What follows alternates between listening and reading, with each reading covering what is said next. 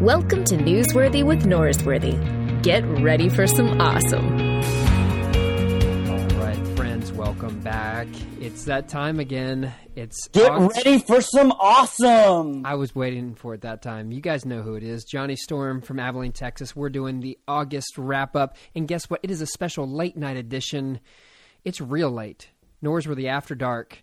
So this should be a lot of fun. And we brought Jonathan Storm to do the thing. Yes, you did. You are cruel to me because this is Sunday night after like a 14-hour day. I'm having to Oh, my goodness. sit down and record with you about all the... It's a tough life. You're probably out in the sun all day moving heavy objects, lifting... Wait, you're in air-conditioned talking. Man. No, in the church office on Sunday afternoon, the air condition turns off. Oh, my goodness. Such a hard life. It's like a sharecropper's career. That's right. That's just. Let me see the calluses on your hands. I'm sure they're very just thick and I worn do down. I have delicate book reading hands. I'll do that. Okay, so I heard that there is a big change in your life. Yeah, there is. It's something that honestly, I hadn't thought of for years, and hadn't even thought about it, and it was right in front of me it was like every time I looked in the mirror, I saw it there, but I never even thought about it until that was my a girl. Whole lot looking in the mirror, wasn't it? No, I don't know what you're talking about. Until my girl Erica brought it up, I never thought about it. Oh, okay. I think we may be on different wavelengths here. What change are you talking about? Well, I started parting my hair on the left side instead of the right. Oh, you totally did, by the way. I have to make fun of you for that. What? The change that I was talking about is you going to Westover Hills. Oh, yes. That seemed like so long ago, but yeah, that's a big deal.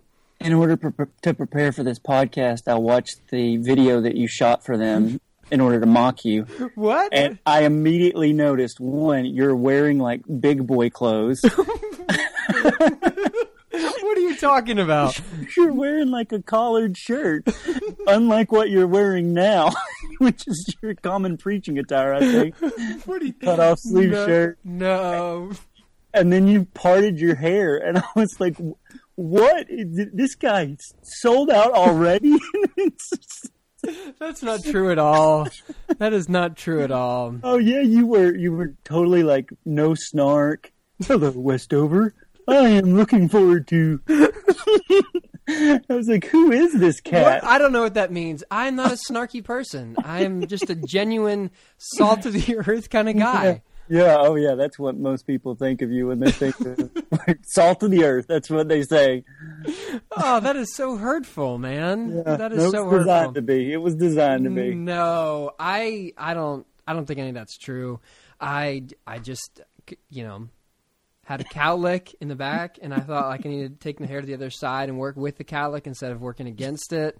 And that just happened to be the shirt I was wearing that day.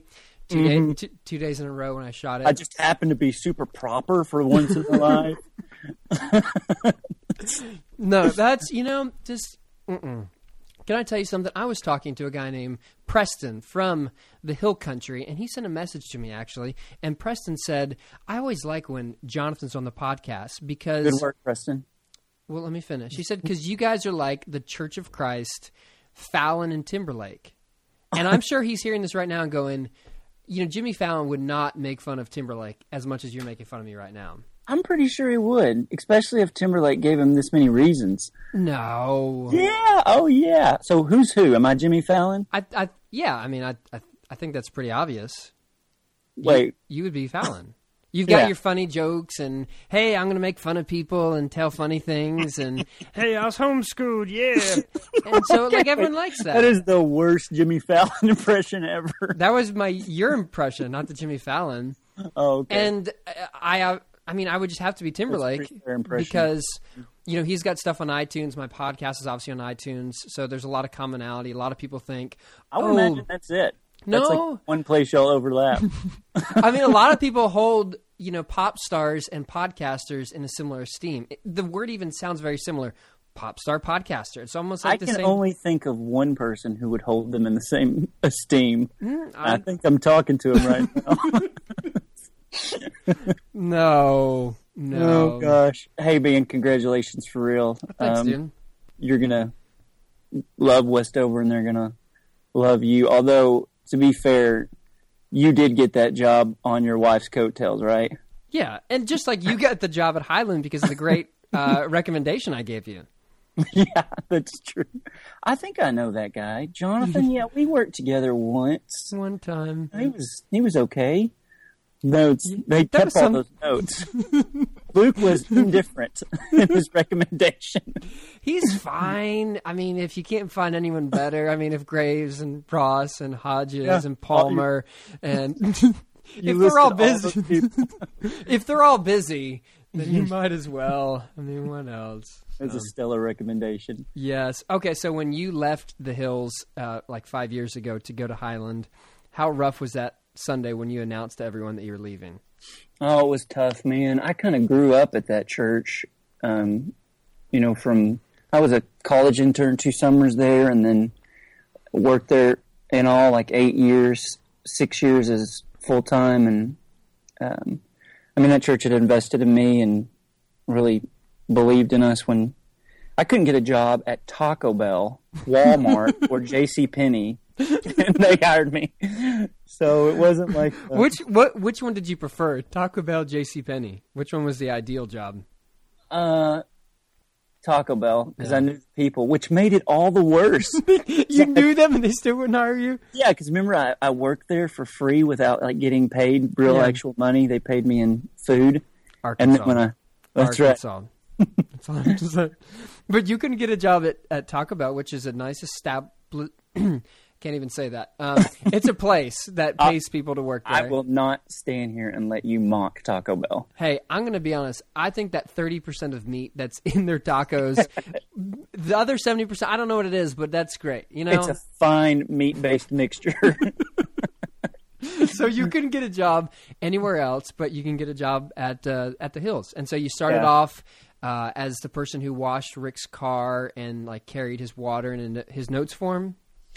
That's true. The senior pastor there, Rick, actually, mutual mentor. Mm-hmm. I think he views his relationship with me as more of a success. But I did a lot of,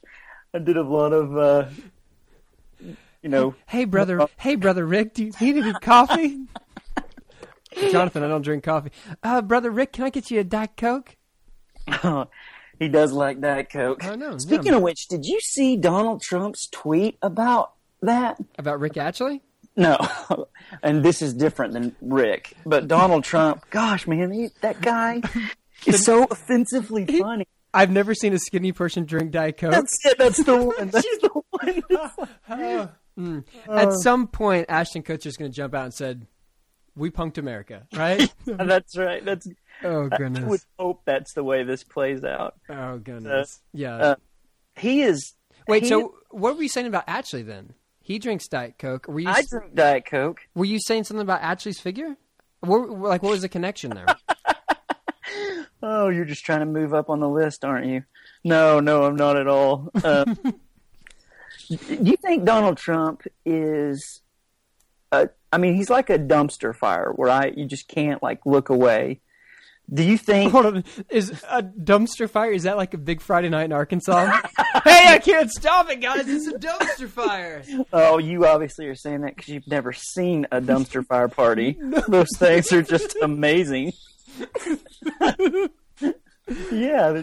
Okay, so... You've never heard that term, dumpster fire? Like, you can't look away. It's... No, literally, no. And if there was a fire in a dumpster, I would call the fire department, and then I would move on with my day. I wouldn't just stare at it. This is shirt-collared, hair-parted Luke we're talking with. It's already begun, the quality of the podcast. Well, on this 30th day of August, the Lord told me in my quiet time. On this, the year 2015 of our Lord. So Trump, you just can't stop looking at him. Yeah, I wonder what it says about the discourse of American politics. That one, I think part of the reason he's so appealing, and there is a certain appeal to him, is he just does not buy into all the political correctness or And so he just says what I think lots of people have thought, but have some kind of filter that says, you know what, that's rude or hateful or wrong. And so I'm not going to say that. So have you thought that Senator McCain, because he was caught while being a soldier, is not a hero? Is that a thought that you've had? No, I've never had that. I've never even considered it from that way, that you wouldn't consider someone a war hero because they got caught. He got caught. This is It's obviously not very good. This is not capture the flag, okay? This is Senator McCain. Okay, yeah, that's. I have played capture the flag, sir. I know it. I know that sounds like you're like a big Friday night. Capture the flag. You got your dumpster fire. Heading over to Taco Bell, work for a couple hours, and get you some burritos. That's dude. You just planned out my dream weekend.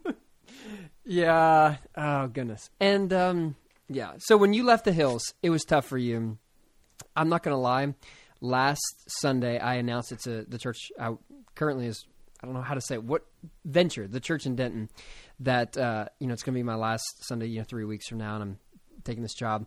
And I thought I was going to be okay, and I thought that I wasn't going to be like a wreck, but I seriously haven't seen someone cry like I did since that time someone in staff meeting told you that Superman isn't actually real. Okay, first off, that person's mistaken. I'm checking off. I've told you over and over again, I had something in my eyes, okay? Yeah, that was rough. This is the best time for a preacher in one sense, because everybody from the church you've served, and you've served them well. I think you should feel good about your last few years adventure. But they kind of gloss over. They give you a bit of redaction history. The way they tell your story of your ministry there, and you meant so much, and they whitewash over the kind of. I think that's a pretty accurate assessment of my ministry. I don't understand what. I bet you do. No, that's fair. I mean, yeah. It's kind of like the funeral thing, where at funerals, like everyone all of a sudden is this perfect person, and that's not any of us. Yeah, that's definitely. I mean, certainly isn't one of us. Very funny. Yeah, it is kind of a weird thing because it's easy to forget that, but I think that's probably a healthy thing, that you don't want to just hold on to the bad things, but you celebrate the victories and have the gratitude for the memories you share together. Yeah, and the church that you're going to. It's all kind of honeymoon season because you haven't made, any bad sermons yet. You haven't just this bad podcast. That's all. Yeah, we got. Just this dumpster fire of a podcast. Yeah. How long did it take for you to wear off your honeymoon when you got to Highland? I don't know. First couple of weeks. Probably a year. Just generally speaking, church wide. Having. This is new, and we're still trying to figure out life together and stuff. I mean, it was, and I've heard that's about average. Mm-hmm. So that makes sense.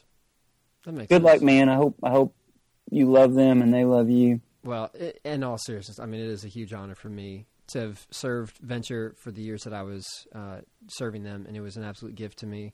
And I feel the same way about this next chapter in our life to make the move down to Austin. It's a gift, and I'm very grateful for it, and I'm excited. Okay, let's talk about the wrap up. Let's talk about the guest for the month of August. All right. So who we had? We had Brad Jersick, which I still don't know if I'm actually saying his last name right. I'm just going to call him Brad. Brad. We got Kent Brantley. We've got Becca Stevens. And we've got Pete Enns. There we go. We're going to talk about him. Should we go starting from the first? Let's do it. Let's do that. Brad Jersick, the Canadian theologian, pastor, had some fun, helpful, insightful comments to make that I think I got a lot of positive feedback. People liked him. Did you like him? I did. I had already bought his recent book, but I had never really heard of him before. It's just Why'd you buy his book then? It kept coming up on Amazon recommendations, like if you like this, and then I saw the people that had written blurbs for his book, and I like them. Yeah. That's, Brian Zahn was on there. Rohr has something on the back of the book. Yeah. By the way, I think I we need to start taxing you every time you say the phrase Richard Rohr and I, as if he's the only person you hang out with. I mean, he's one of them. Yeah. I mean, there's other people. Yeah, that's true. You've hung out with him like 2 times, and you have. Is that a tattoo of his name on your shoulder? I see. No, it's for the railroad company. That's why I have RR on my arms, and it's also for my love of pirates. Arr. So, leave me and Roar alone. Yeah. You're not gonna. I'm not gonna let you meet him in a few weeks if you keep this up. You're gonna have to sit outside. You're gonna have. We're gonna be inside the center of action and contemplation. You're just gonna be contemplating outside. I'll be praying. Good. I'll totally be praying out there. Okay, so let's go back. You had a copy of his book, and have you read it? Did you? You hadn't started reading it before the podcast. I'd read like 15 pages. I'd gotten to the part about Darwin's daughter dying that y'all talked about, and had actually. Had you heard that before? I had not. Does it make sense to you? It does. It makes a lot of sense to me. Because I mean, Christians for a long time, including back when Darwin had written and had kind of come out with these ideas, Christians, especially in Europe, didn't really see a lot of contradiction between his ideas and the Christian faith. I think, the monkey trial, the Snopes monkey trial, and the way we politicized it in the States made that a sharper distinction. But I could see that being like that's the... Yeah.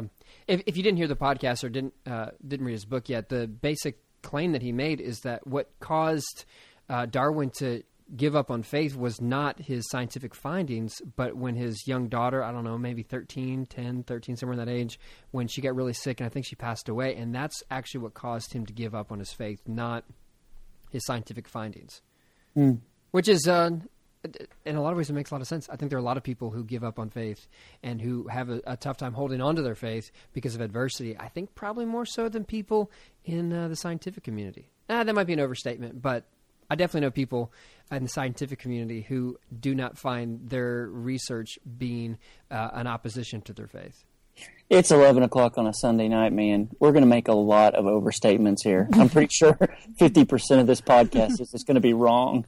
Well, we should make a disclaimer on this. Yeah, none of the things that we say do we actually believe. Yeah, that's right. None of the stuff, which is pretty consistent with your preaching. Oh, I thought you were going to say something else, and I was going to. Okay, so his 2 chairs thing. Can you explain that to me? Yeah. Okay. So the basic idea is you have one chair that is representing what people in the theological community talk about as substitutionary penal atonement understanding of sin, where you've transgressed, and because of God's holiness, he has to turn away from you because you've done something wrong. Jesus comes in the middle, makes it all right, and then so God can turn back to you. And I think what he's arguing for is a more beautiful picture of God that says, no matter what you do, God is always for you, is always pointing towards you. Does that make sense? Yeah, it does. I was wondering if you actually got it. The 2 chairs thing, I like there was one part that stood out to me that I was wanting to kind of talk about with you. He frames it like the 2 chairs, one's court model, one where, and the other one's therapy model. Like he says, you can't spank the flu out of a baby, which I thought, well, that's good to know. I should have known that before I had the first 3 kids. Yeah. Thanks a lot. Thanks, Dr. Spock. But you remember Barbara Brown Taylor's stuff on Speaking of Sin? Did you ever read that book? When I was talking to Barb that one time, I don't know if we... Yeah, so what is she saying about sin? Well, she basically talks about those 2 as incomplete. The court metaphor is actually one that the Bible uses often. Yeah. And the sickness metaphor is one that we use often. But the problem is, and this is her big thing, like the language of she says sin is our only hope, because we don't choose to get the flu the way that we choose to willingly participate in gossip. Yeah. And I like what Jurczyk is saying and trying to do there, but I still like the bigger grab of talking about sin. What did you mean by hope? How is sin a hope? Maybe the bigger picture of sin. How is that? Oh, I mean, because it describes the situation. You know, Rachel Held Evans says she's a Christian because Christianity names sin. Yeah. And doesn't just say it's sickness, although there is some overlap. And it doesn't just say it's, like transgression, although there's lots of overlap. It's that it says it's deeply broken. I'm a part of the problem.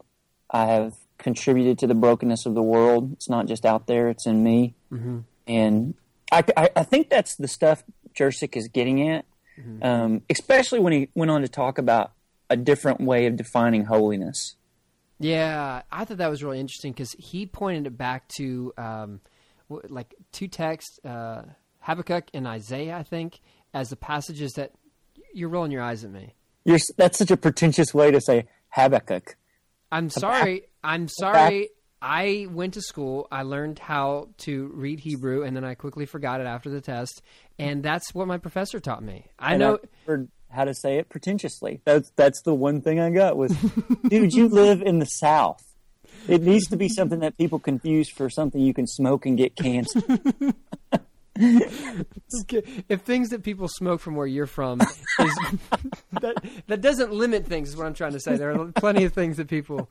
Okay, but what he's saying is that those texts ultimately are not really saying what the conclusion that we've gotten to is, that God is holy, so he can't be around sin. And I like his turn on that he goes back to Jesus. Mm-hmm. In the life of Jesus, he's always around sin. I had a conversation with Richard Back like a year ago, and it's something I've never forgotten in a year. It's not like it's that's so 30 impressive. years ago. But he basically said, we miss the step in Christianity where we forget what holiness is for. Mm-hmm. We talk about holiness like, Puritan kind of holiness often comes across like, if you're happy and you know it, it's a sin. Hands. No, it's a sin. No, yeah. The fear that somewhere someone is happy. But the kind of holiness according to Jesus is for a purpose. And so the person who is sexually pure does it for the sake of being able to hang out with the sexually immoral. Not to be better than them, but, How does it help you interact with... okay, so like, let's say that I want to work with victims of sex trafficking. I think it would be really, really important for me to ruthlessly go after my own heart and not to kill out any kind of lust. So that you wouldn't find your own brokenness preventing you from... Yeah. A pretty repeated story, right? That people who are working in certain areas find themselves a part of the problem, and this public blow up happens. Or if you're going to work with people who are, if you're going to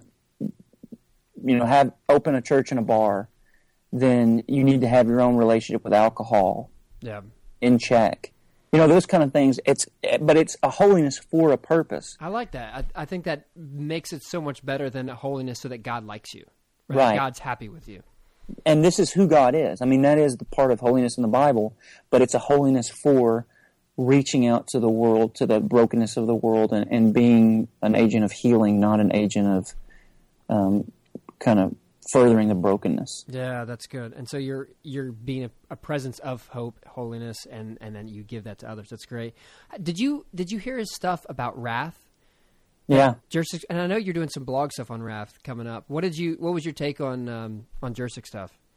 I liked it a lot. It's where I'm at. His stuff on the distinction between active and passive wrath, which if that doesn't make sense to you, basically, a lot of times, a street preacher or someone like that, they're going to talk a lot about God's active wrath, and they're pretty sure they know who is going to hell and whatnot. Westboro Baptist Church or Pat Robertson, they tend to emphasize God, who he doesn't like and whatnot. But I think God's passive wrath, and this is what Jersic talked about, the way Paul talks about it, is God hands us over to ourselves. So Romans 1 stuff. Right. And it's like Gollum in Lord of the Rings. No clue what this is about. Are you serious? No. Did you not know Lord of the Rings? No, I didn't. You've never read Lord of the Rings? I recently started watching Hunger Games. Is that close? Oh my gosh, that is so. I'm caught up on the Fast and Furious. Man, if you air this, Westover is going to call back and just pull back on the offer. You think if in this conversation the thing that's going to make them want to pull back the offer is that really? It will be the straw that broke the camel's back. I mean, Okay. It's not just this, but it. All right. Dude, so okay, forget that metaphor. But have you ever read The Great Divorce by C.S. Lewis? Yes. Buses go from hell to heaven all the time, and the people in hell never get on the bus because it's not that the gate between heaven and hell is something that God is enforcing. I mean, as Revelation says, the gate is always open, but that we choose our own destruction, and God ultimately allows us to do that. We worship things. Yeah. So that's passive wrath. But what about like the active wrath? Do you think that even works well today? I do, and he actually said that. He said it doesn't work except maybe if you're talking to a religious leader. And this is actually something I got a blog coming out in a couple of days on. I think about, and New York Times had an article a couple of weeks ago about how ISIS has developed a theology of rape. Oh, gosh. Have you heard this? No, I didn't. And they coach their people to pray before they sexually assault a woman, and they tell them things like, this will bring you closer to God. And I would like for the person who is the religious leader to honestly consider themselves before God. Because I think God's wrath is very, or let's say it's the KKK Grand Dragon who opens up the meeting with the prayer. Yeah. And this is the point of what I think Jesus is doing in Matthew 25. When Jesus says, when he judges the goats and the sheep, he's not turning these people into goats and sheep. He's just revealing what they already are. Mm-hmm. It's not a magic thing. He's saying, and they say things like, Lord, when did we lynch you? Or Lord, when did we rape you? Mm-hmm. And basically he's punishing them by revealing to them what they've done. I think so much of the problems of the world and the church could be solved if our religious leaders honestly considered their lives under the gaze of God. And that's what I think he was getting at when he said, you know what I mean? Yeah. Do you ever think, though, that fear, which is ultimately what that kind of wrath is supposed to bubble up inside of us, like that we have fear for whatever I do, there is going to be accountability to it. And if I say something atrocious like the leaders you mentioned before, I will have a day of reckoning which I will have to pay for what I've done. Yeah. Okay, so obviously in those cases, yes. But none of us are saying, here's my theology of rape. None of us are teaching that kind of stuff. And so it becomes a lot smaller stuff. Do you ever fear that when you start using fear as the motivator, it doesn't ultimately get you the right destination? It might get you down the journey, but ultimately it's not going to get you where we really need to be.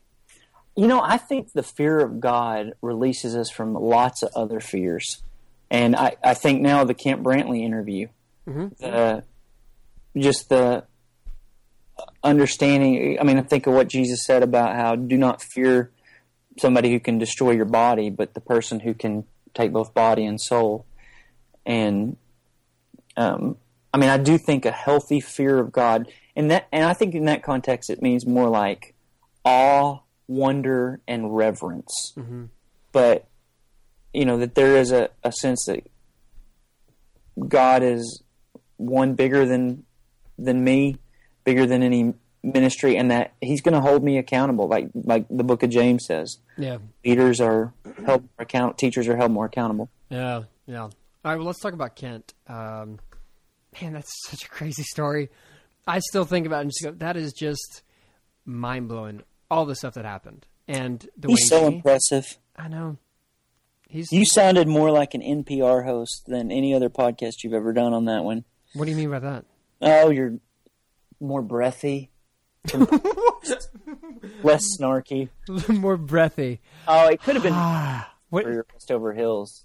It was No. no. What are you? He's talking about a disaster in which 11,000 people lost their lives, and like almost 100 healthcare workers volunteered to go into that, and they end up losing their life. How can I be like, hey, let me tell you some jokes about Arkansas?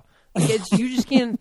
How am I going to do that? I'm pretty sure you could have figured out a way. Well, thank you. That's really sweet of you to say that. But it's humbling to hear him, and in a lot of ways, it's. And I told this on the podcast. When I saw him the first time, it's like, hey, Kent, how you doing, buddy? Hey, Saint Brantley. I didn't know what to do, and he has kind of like you're saying, like kind of like that saintly aura now from what he's done, and I hope this isn't me talking out of turn, but he talked to me afterwards and like I feel weird because I'm still the same person, but people expect me to be the saint, which I think that has to be a tension that a lot of preachers probably can commiserate with, where it's like people expect him to be a saint, but he knows his own humanity, but we kind of want him to be in that role. I think he is in that role. Whether I don't think he's perfect or anything, but I think he squarely looked at death and was willing to go for the good of God and the world. And I think that changes you. I don't think it just changes you. I think everybody around you knows that's different. And that's what saint is, a set-apart person. Yeah.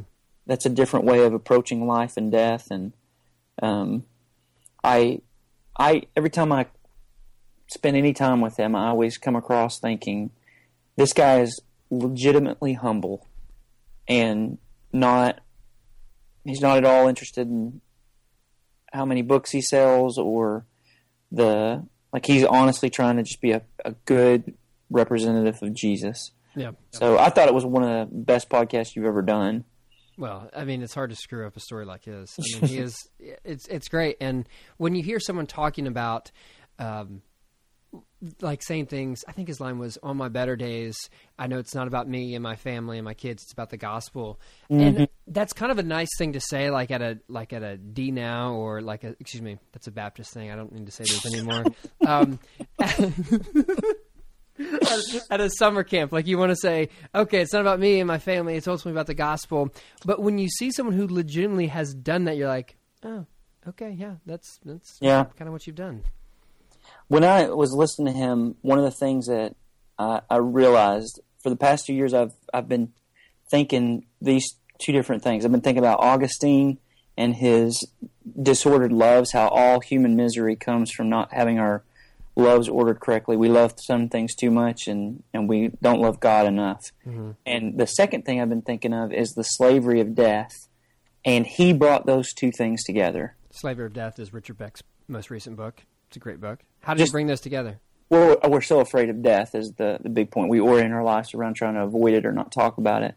And when he said the thing that you were talking about, on my better days, I realized that my life isn't about my wife or children. It really is about Jesus, and his responsibility is to reflect Christ to the world, starting with his wife and children.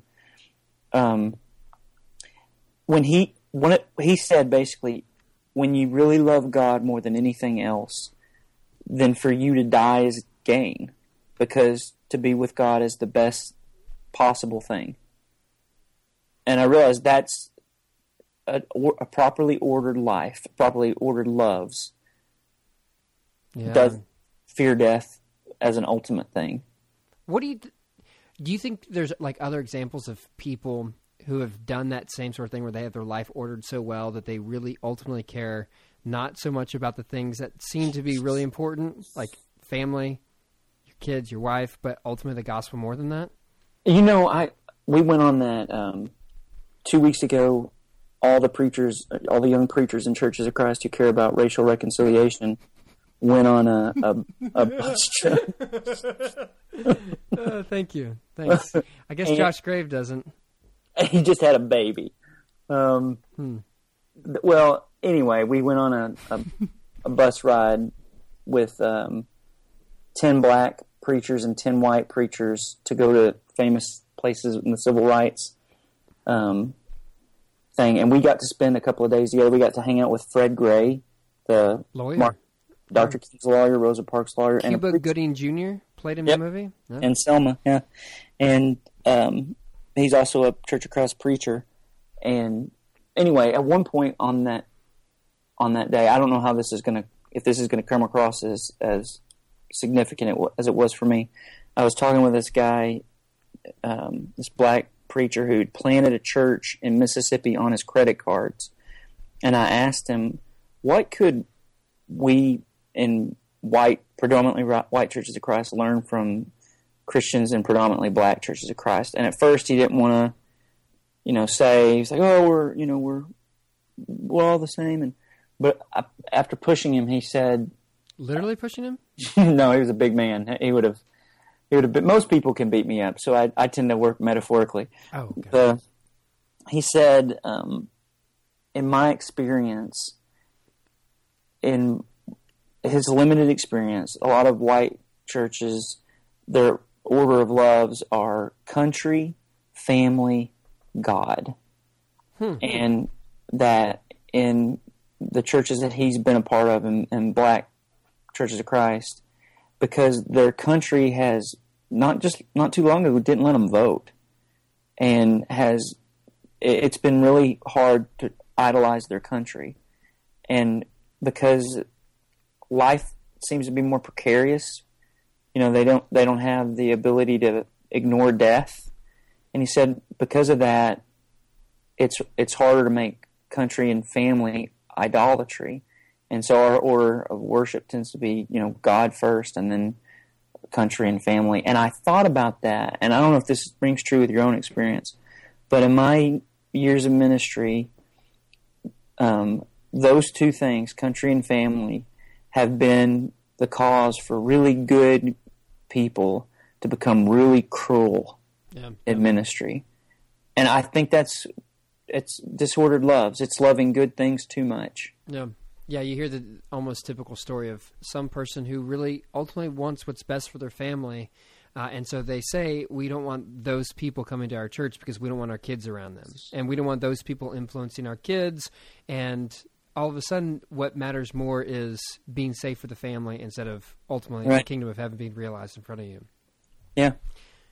Yeah, that's interesting. So as you've thought about that, how do you think we can undo in the white church our obsession with country and family and to reorder that? I have real strong Anabaptist roots, and so I just assume the church is different than the state, and we're a counterculture for the good of culture. In Churches of Christ, we rarely put up, most churches don't have American flags in the auditorium and stuff like that. I think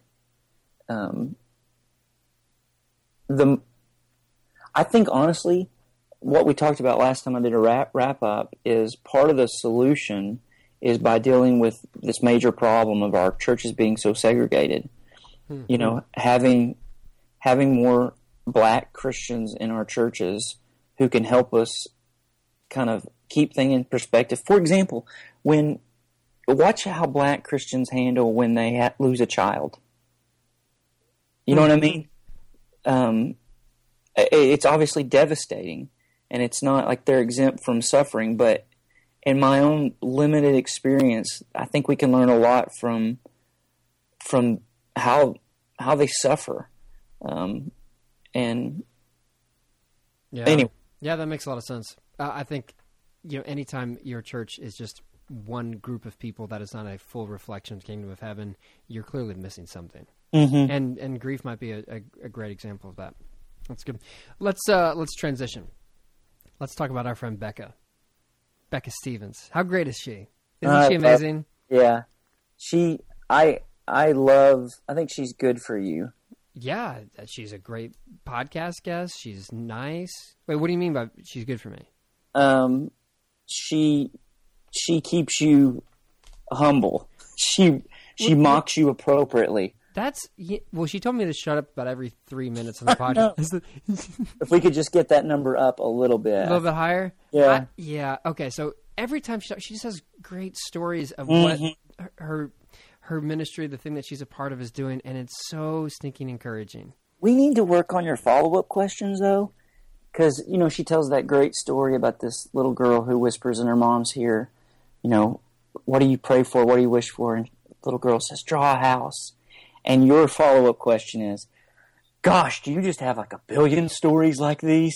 Oh, come on. You end the podcast with, tell me a story like she's putting you down for bedtime. Oh, okay. So, the one time I don't have great questions and you're going to... Thank you. I appreciate that, Jonathan. Do you remember the time that you were trying to interview N.T. Wright? Remember that? Do we want to talk about your questions? Brother Tom, I don't think you should bring questions up in light of your... whatever you want to call that. Can I give you a hug, Brother Tom? Yes, that's exactly what you did with N.T. Wright. Oh, gosh. Okay, let's get back to the subject matter. Her stuff on gift versus entitlement, that whole, I just absolutely loved. I did too. I think I love people like Becca who have gone through a lot of stuff and have learned how to see even the bad bits as a gift. Stephen Colbert had that. Oh, the GQ article? Yeah, oh, right? Oh, my goodness. Yeah, that was so incredibly good. He ends talking about the same thing. Mm-hmm. And there is something about people like that who have, gone through hell and they're able to look back on it and see God working in redemptive ways, and they accept it all with gratitude. And I love that spirit. So Becca was a young girl. Her dad was a priest and passes away, and then she goes through her own trauma, which she's talked about elsewhere. Stephen Colbert was his dad and brother on like a plane that crashed or something like that, so he loses family members as well. What do you think it is? Because I'm sure you've seen this, where you have some people who go through trauma like that, and they develop this great deep wisdom, which they can share for everyone. They become a blessing for the world around them, and others who just get bitter. And it's always a question for me, like, there's some people that have gone through such hard times, you can be just like this wellspring of wisdom, but instead you're like this rancid pool of acid that anyone who comes near you gets worse, and others have the exact opposite reaction. Mm-hmm. What do you think it is that causes that? I think one is a little bit of distance. If anybody's listening and they're going through stuff, I understand if you're a rancid pool of acid. Yeah, we're talking years down the road, not in the middle of grief. I think there's a fundamental posture to the Christian faith that says it's all a gift, that life is a gift, and all evil, all sorrow is only a parasite. No. It's only the good that has been taken away or lost. And to be able to say, the reason I miss my dad is because he was a good dad. And for those years that I had with him, I will always be eternally grateful. Yeah. If that was my kid, and there are people who have gone through that sort of tragedy, and they have matured and they have experienced both sides of it, where they have experienced grief and they've moved past it. It's amazing. As someone who couldn't imagine, having to see a child or family member like that, it seems like almost insurmountable to get to the other side. And I think that's the beautiful thing about the community of heaven, is that you see examples of people who've done just that thing. I know. And Rob Bell tells a story about he was at some, I think it was an Oprah tour thing, and someone stands up and says, my child is, just about to pass away or something like that. And, the question was like, where's God in all this? And Rob obviously is given a mic to answer that terrible question of someone who's going through tragedy. And his response is something about, oh, this is terrible, and grieve. And at the very end, he says, I bet there's going to be someone who down the road you're going to be able to minister to. And as he says that, the lady next to that woman stands up and says, yeah, my child passed away a couple years ago. And they had like this amazing ha-ha moment where community bubbles up, and it's right there. And I think ultimately that's what the community is for. It shows you there is another way besides bitterness. There's a way to have gratitude.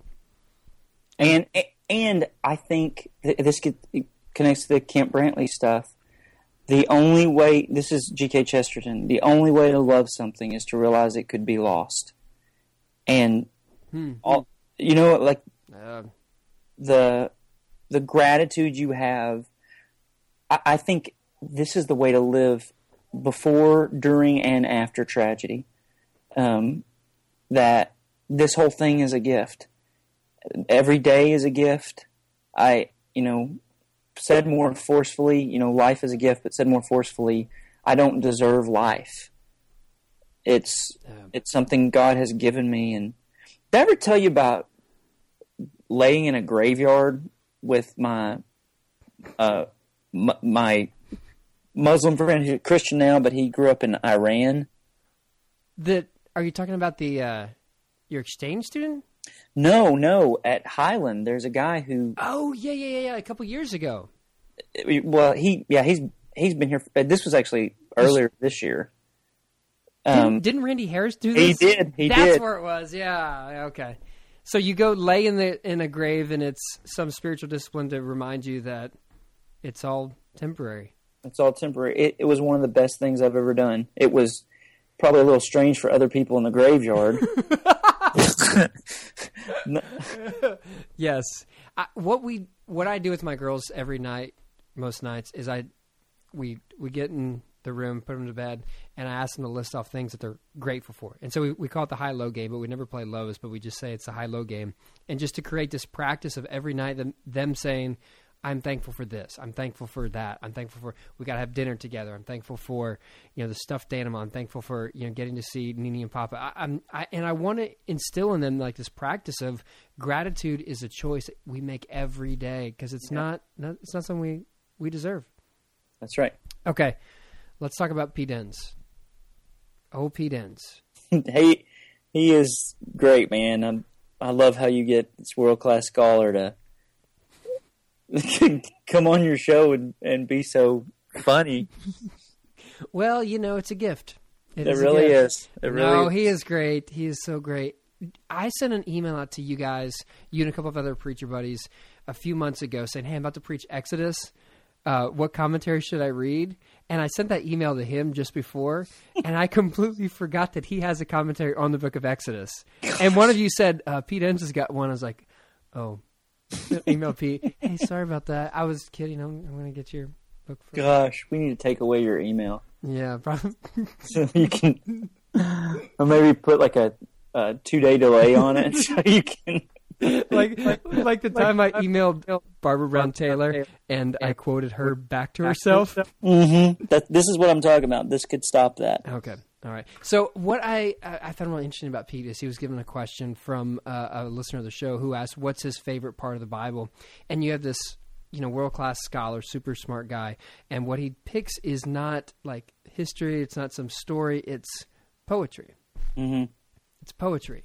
And I love that because at some point you go, there is truth beyond truth that in some ways can be more real to you. And poetry sometimes can point us to what historical kind of stuff doesn't have the ability to do. Yeah. You remember how, and what we talk about when we talk about God, Bell's book, he just talks about how sometimes you need a surgical scalpel and sometimes you need a paintbrush. And I would imagine somebody like Pete Enns, who's worked a lot with historical criticism stuff and, kind of dissecting the text and all that stuff, there's just something about poetry that says doesn't work here. Yeah. I don't know about you, but for me, the older I get, the more I find myself being drawn to contemplative prayer as a spiritual practice, and it's less about studying and breaking down the Bible, which I still do as part of my job. But I find myself, if I have a choice, just being still and being quiet, meditating. I find that to be very enriching because there's something that I can't experience when I'm trying to deconstruct the Bible like I can experience when I'm just being present to God. Yeah. I think people who have had any kind of training in Christian theology find at least for me, I found that a lot of the first part of my prayer life when I was out of college and grad school was me basically telling God stuff about him. You know? And God, we know that you are, you know, versus, you know, kind of trying to enjoy God. Yeah, that's good. Pete's also really good for his stuff about reading the Bible as, I think we got stuck using the adolescent reading, which I think is kind of pejorative, but like this entry level. Look at me with my big words. It's not a big word. Pejorative is a big word. No, it's not. I'm ready for Westover. Here I come. But what he's trying to point to is like there's a way to interact with the Bible in a way that it's not some fairy tale, but it's a book that we have to, you know, really wrestle with to understand what it is. And I love how he does that in an accessible way to people. Yeah, he does. I like his stuff and he's done this a couple of times in your podcast, just talking about all of Scripture, reading it through a Christocentric lens. Yeah. Yeah, that's really helpful. I find that to be really good. I think my dad's ripping some of that off in the Bible class that he teaches at his church in Abilene. So if you ever want to hear good Bible teaching, go to my dad's class, leave Highland. All right, dude, we're out of time. It is late. It is, man. But this has been fun. It has been. Congratulations, man. I'm very happy for you and Lindsay. Thank you. Thank you so much. I appreciate the time, as always. That was a fun wrap-up. We'll do it. All right, see you later. Thanks for checking out Newsworthy with Norsworthy. Make sure to subscribe to the podcast on iTunes. You are now adjourned.